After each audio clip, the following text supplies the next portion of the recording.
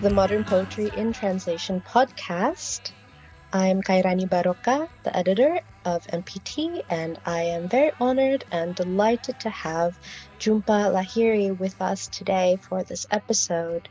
We're going to be discussing poetry and translation, and specifically two very recent projects of Jhumpa's. The first is Translating Myself and Others, a collection of essays on translation out with Princeton University Press. And the second is a poetry book that Jhumpa wrote in Italian entitled Narina's Notebook, excerpts from which are in the latest issue of MPT, Rabbit in Banana Leaves, The Food Focus. So, Jhumpa, first of all, thank you so much for being part of the issue. It's wonderful to have your poems self-translated by you from Italian in the issue, as well as an excerpt from a really rich interview you did with Non Solo Muse. So, to begin with, I think it would be excellent if you could please read the two poems we're publishing in the issue. Sure. Well, thank you so much for having me. I'm just going to open them up on the proofs that you sent, which will be a great way to check everything as I read. So I'll start with cupboard. To make space in the cupboard overhead, to store our luggage, I took down the elegant clothes and assorted hats of the woman who once lived here, articles washed and pressed and suited to the past. They'd been hanging in the closet when I'd first seen the apartment. I grabbed the bony hangers from the dry cleaners, the plastic sheathing her raiments whispered back. The weight surprised me.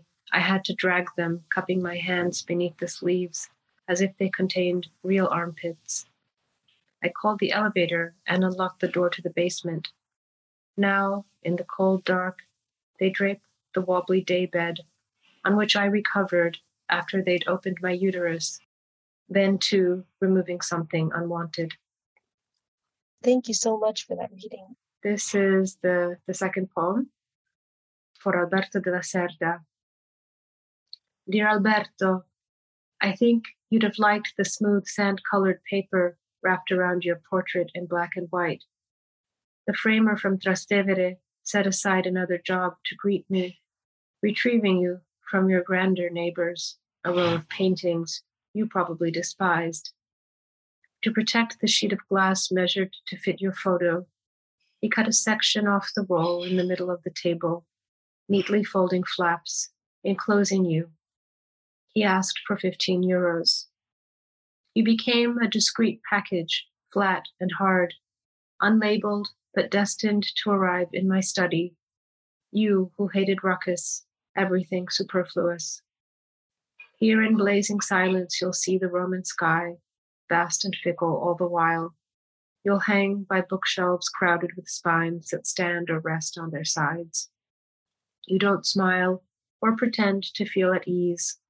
You're as neutral as your paper wrapping. Immaculate spoils I find hard to throw away. Oh, thank you so very much. That was really a delight. Now, I think I'm going to start off by asking you, your book of collected essays, which I adored, Translating Myself and Others, is dedicated to the memory of your mother. And I thought it was very beautiful that the first way you describe her in the dedication is as poet. That really struck me. How has your relationship to poetry changed over the years? And I was also wondering what the relationship is between these changes to how your relationship to translation has changed. Well, my relationship to poetry has been very significant, and then, but for a long time also very very remote. In that, I always loved reading poetry, and I studied a lot of poetry in my long years as a student of literature. I read poetry. I wrote about poetry. I loved poetry. As you mentioned, my mother wrote poems. So it was also part of what I saw being made in my house. Um, but I myself was terrified. I mean, and terrified isn't even the word. I had no relationship with poetry from a writer's perspective. I really felt that the writing of poetry was a different language and that I didn't understand it, that I had no connection to it. Mm. It was sort of lost on me as a maker, even though I could read poetry and find it beautiful and so on. Um, so it was very strange because whereas it was my love of reading prose, prose fiction, mostly that drew me into writing and made me a writer and taught me how to write. Um, Even though I read poetry, there was no second phase. There was no um, point of access into poetry in English. And then what happened was when I started to become very serious about reading in Italian and sort of only reading in Italian, and in order to focus on sort of immersing myself in Italian as a not only as a speaker but as a reader, I turned to poetry. And I think some of the initial real contact I had with Italian literature was by reading Italian poetry. Mm. And I find that interesting in hindsight. I think, the past 10 years have been so um, rapidly transformative and increasingly experimental for me personally as an artist, as a writer, um, that within, you know, um, 7 years or so, my first attempts to write in Italian, which were, of course, in prose, because that was the only thing I knew how to write in English, Mm. morphed. And the last time I was living in Rome, I'm living here again now, but the previous long stay I had when I was on sabbatical, this was 4 years ago.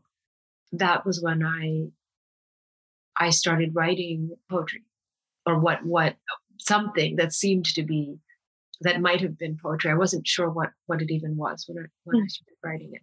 Again, because I don't feel um, like a poet. I don't feel that I am a poet. I feel that other people are poets, and I know a Even though lot you've of poets, and even though you've completed a whole book of poetry at this point.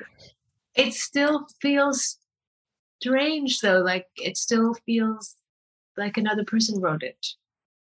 It's just very odd, and since writing those poems, um, I've written very few poems actually, though I think a lot about writing new poems, especially in this moment, because I'm my principal work right now is translating an epic poem. I'm translating Ovid's Metamorphoses with uh, with a colleague of mine at Princeton named Yelena Baraz. So I'm in the middle of, I'm in the middle of this immense work of poetry, of Latin poetry. And so, of course, when I'm thinking about what might come after this, I wonder if it will be, um, I wonder what form it will take. But it's really Italian that has pushed me, or it allowed me to explore this new form. That there's something about you said that in hindsight it was very interesting how you were compelled to write poetry. And is there something from the distance of some time since you began writing poetry about that time that you can recognize as sort of pushing this morphing along, so to speak? Yeah, well, I mean, I think the thing that's interesting to me about what emerged in the experience of writing these first, shall we call them, poetic attempts, is that they were a key. They were a vehicle to transport me, to take me back into my past. And a lot of the poems explore childhood and memory and things of that nature. That things that when I first started writing in Italian, I felt that my Italian was very much sort of grounded in the present moment, and that I wasn't able to take the Italian and then explore within me, into the past. So this was very illuminating to me. The fact that much of the poems, much of the substance of the poems in Nerina. I mean, it's a bit of a mix. The poems in that book, in some sense, it's written almost as a diary of a year in Rome. And I did write the poems over the span of more or less 9 months or something like that. And they were all written in Rome. But many of them are about my past and trying to look at elements of my past. And I think that has really now opened wide, or really widened the scope of my Italian writing in general. And that's another fascinating element, that you discovered that you were only able to sort of confront your past through Italian. In the essay Why Italian, in Translating Myself and Others, you described translation and language learning as being full of doors to go through. You write about doors' duality, and I quote here, "As a barrier on the one hand, as a point of entry on the other, the doors keep urging me forward. Each leads me to a new discovery, a new challenge, a new possibility." And at other points in the essay collection, you write about how a new language can remind us, learning and writing a new language can remind us of the exclusions we experienced in a language we already know. And that really resonated with me. And I wonder about the relationship between using doors as a framework and entering new doors through working in a newer language or translating. With all the uncertainty and change, do the doors sort of represent forms of catharsis relating to what you just said about your past? I don't know about catharsis. That's a big word. And I think it's very relevant when we talk about Greek tragedy. And sure, there are experiences in life that feel cathartic. To me, it remains a sort of academic term in a way. But I think that, if the point of writing is essentially to know oneself, and by knowing oneself, to know the world, then yes, I mean, it's been a door inward, Italian. It's been a door inward, but ironically, it seems like, on paper, it seems like a door very much facing outward, right? Because people will say, oh, but it's not. It's so foreign from you and your experience and who you are. And that comes with assumptions about who you are. Yeah, it is. It's filled with projections and assumptions about who anybody is. What's continuing to drive the Italian is that I think that the most interesting thing to me now is that that there's a door pointing, a door leading inward, a door allowing me to go back and think about my life and my past and my experiences and my upbringing with new filters, and with better, clearer vision. So there's an excerpt from a great interview that you did with Nonso Muse in our issue. And there's a lot of great stuff you said in there about identity and perceptions of the self. And in your essay Where I Find Myself, I really love the notes that you included, that you made while self-translating your Italian novel Dove mi trovo. And I'm just going to quote one of them. I suppose the exhilarating aspect of translating myself was being constantly reminded as I changed the words from one language to another that I myself had changed so profoundly and that I was capable of such change. And I wonder, did you find the process for self-translating poetry the same as for prose in these aspects, or has it differed for you in some ways? You've already spoken a little bit about how um, it's allowed you to look inward and perceive your past through an entirely new lens. But I wonder if there are other differences you noticed between the process of self-translating poetry versus prose. I have noticed. I mean, I can talk about two differences that strike me, and I haven't. You know, I've translated just a handful of the poems in Nerina's Notebook, what will eventually become Nerina's Notebook in English. But what I notice, well, one thing I notice is that it's, shall we say, 2,000 times more difficult and problematic as a general undertaking. It's really a challenge to make it work, to make it sing, to give it meaning, to maintain the weight and the impact of the words. These are things that in prose, I think there's more, for me, a little bit more leeway, um, and I also think because I have more experience as a prose writer in English, I have a more, you know, my ear is more trained to write a prose sentence as opposed to a line of verse. So I'm a little bit, um, not a little bit, I'm a lot. I'm quite disoriented. Even when I'm translating it into English, I'm asking myself, is this reasonable? You know, now that it's a poem.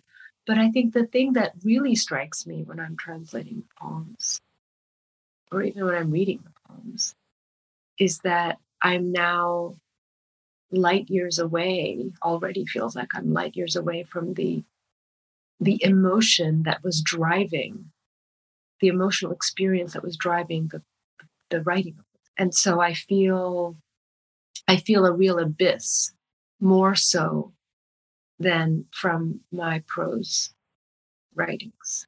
And I think because I was writing those poems in a kind of fever, um, that the whole cycle of poems that became Il Quaderno di Nerina. And it was a very particular experience. It was a very, you know, I was in under some sort of spell. I can't explain what was going on. But my entire life, my days, my nights were taken over by the words that I was writing down and writing down, hearing, playing with, working over, you know.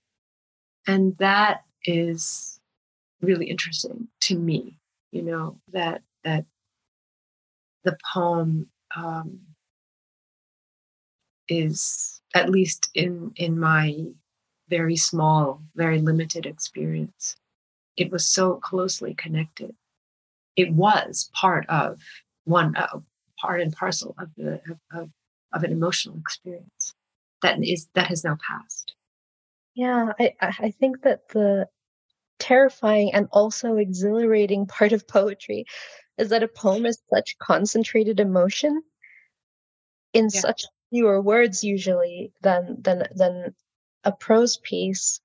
And I wonder, when you compare your memories of writing your prose works with your memory of writing these poems, um, if there is a distinct difference in terms of that sort of fever that you felt, that you describe, um, if it's because you know that what you're creating is a form of concentrated emotion, if that makes sense.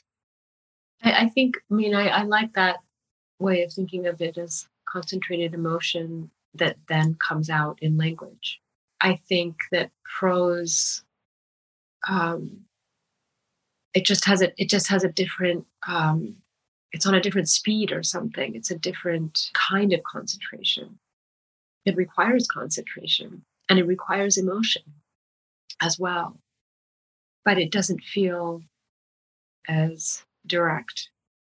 I'm starting to think of a very reductive way of describing those differences as marathon versus sprint.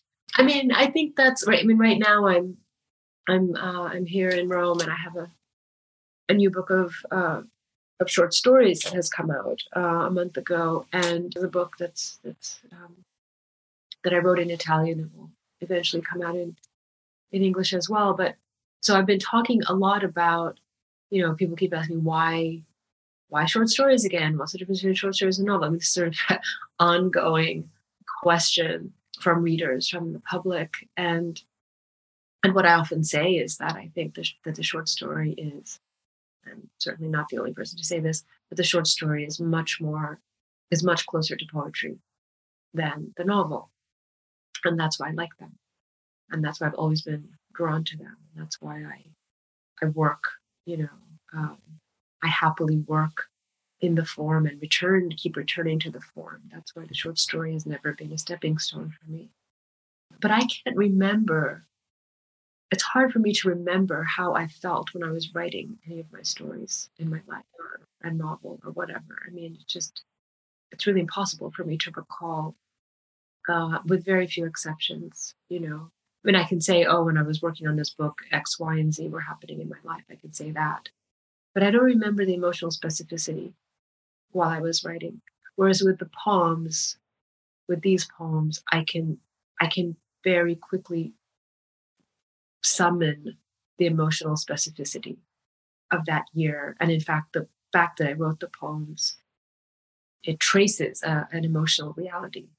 It's almost like a scent, and how scent drives us to remember something so quickly all of a sudden. Right. It has that.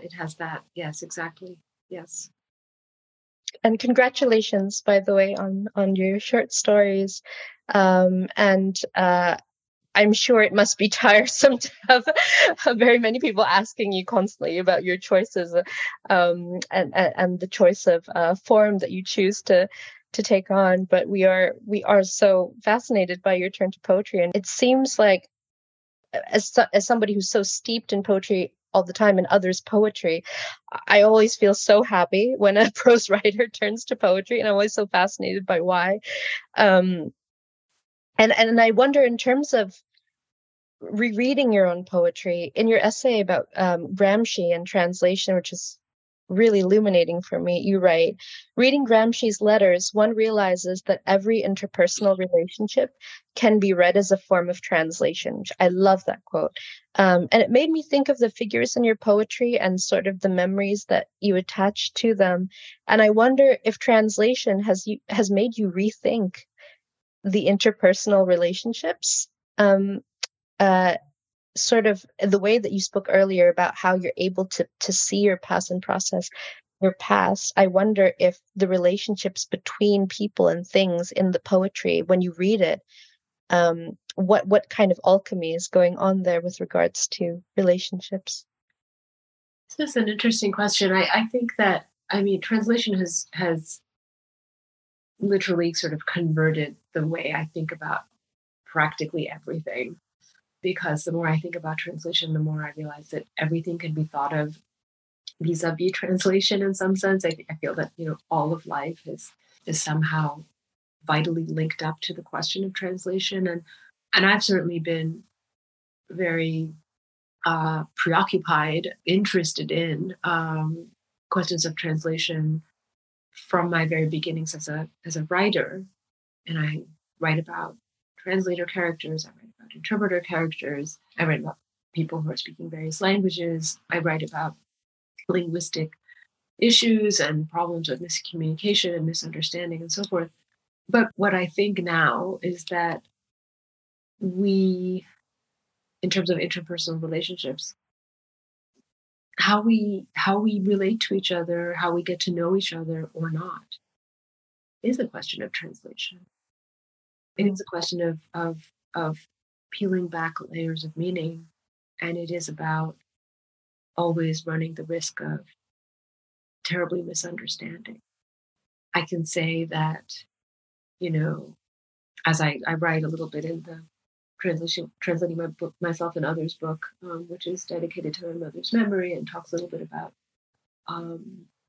her her last weeks, her last months and weeks, and something that really occurred to me, struck me, I don't know, or strikes me still now that she's dead, is that it was only once she was gone that somehow a whole other layer of meaning was peeled back, and I was able to see who she really was, because we are no longer in that interpersonal relationship of the living, if that makes sense. Because of course I still think about her, and of course I still will spend the rest of my days trying to understand her better, because our parents are such mysterious creatures. At least mine are to me, but I think most people's parents are pretty mysterious. And as are our most important relationships in general. I have 2 children. They are also mysterious creatures to me. I'm married, and happily married for 20 something years, but still, there are mysteries that we hold. So even in the most intimate of relationships, there's this question of translation, trying to understand who we are, and then all of the issues of translation and not understanding who we are, and something that's said and misinterpreted or misheard. So I think that translation has a vital place in trying to think about human psychology, human relationships. Yeah, I actually was just sharing with a colleague earlier your anecdote in the essay collection about how your daughter teaching you to do somersaults underwater spurred you to sort of be more courageous in terms of translation in some way. There's a sort of parallel there, and so it made me think that um, it's beautiful how interpersonal relationships can also make us think differently about the work of translation itself. Is what your writing made me think of, and I wonder if you think that's true in general. I do remember when I was reflecting on the experience of self-translation, that experience of learning how to do something, my daughter teaching me how to do something, especially these somersaults in the water, which are so disorienting if you don't know how to do that. The thought, seemed to me very apt in order to describe what is entailed in the act of translating oneself, where you kind of lose your center of gravity. You have to lose your center of gravity in order to, perform the task. Yes, there's really interesting stuff you write about how you perceive yourself when you're self-translating as opposed to translating other people, and how that distance is necessary and must be cultivated. And I'd never really thought of it like that before, especially since there's also this dual nature of, earlier when you're speaking about translation being a lens into the self and allowing you to know yourself more, but then you need that distance as well when you're self-translating. I wonder if that's how you juggle that in the process. Well, they're 2 different operations. I mean, one is the active sort of self-knowledge, the basic journey of self-knowledge, if you will, that we're all on, ideally. And then there's the sort of recognizing that you are not just one person, one identity, one soul, but at least 2, and likely more. But certainly for, in terms of self-translation, I've had to create very, very clear boundary, if you will, between, sort of the person who wrote the book in Italian, in this case, and the person who's translating it into English. And I think with the translation of poetry, the distance is even greater, for the reasons we've already talked about. That's also an exciting path of exploration, to always be recognizing the other inside of yourself. Yeah, is it almost like it made me think, is it perhaps that in the process of self-translating, you do require this distance and you see your other self or other selves, plural, and then it is in the act of reading that sort of as much as a poem can be finished. I think you also mentioned an anecdote about how art is never really finished, it's just abandoned.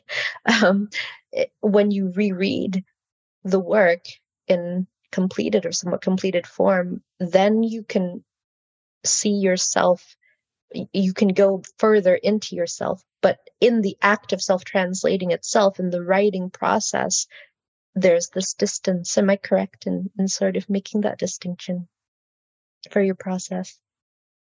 I think I have to maintain distance all the time in all of the phases. I mean, there's the writing phase. The only phase in which I don't feel the distance is when I'm actually producing something, whatever the text is. And then as soon as it's published or finished, I feel that somebody else wrote it. I really feel that. I feel like another part of myself wrote it, and that part isn't there anymore. That part is no longer a part of me.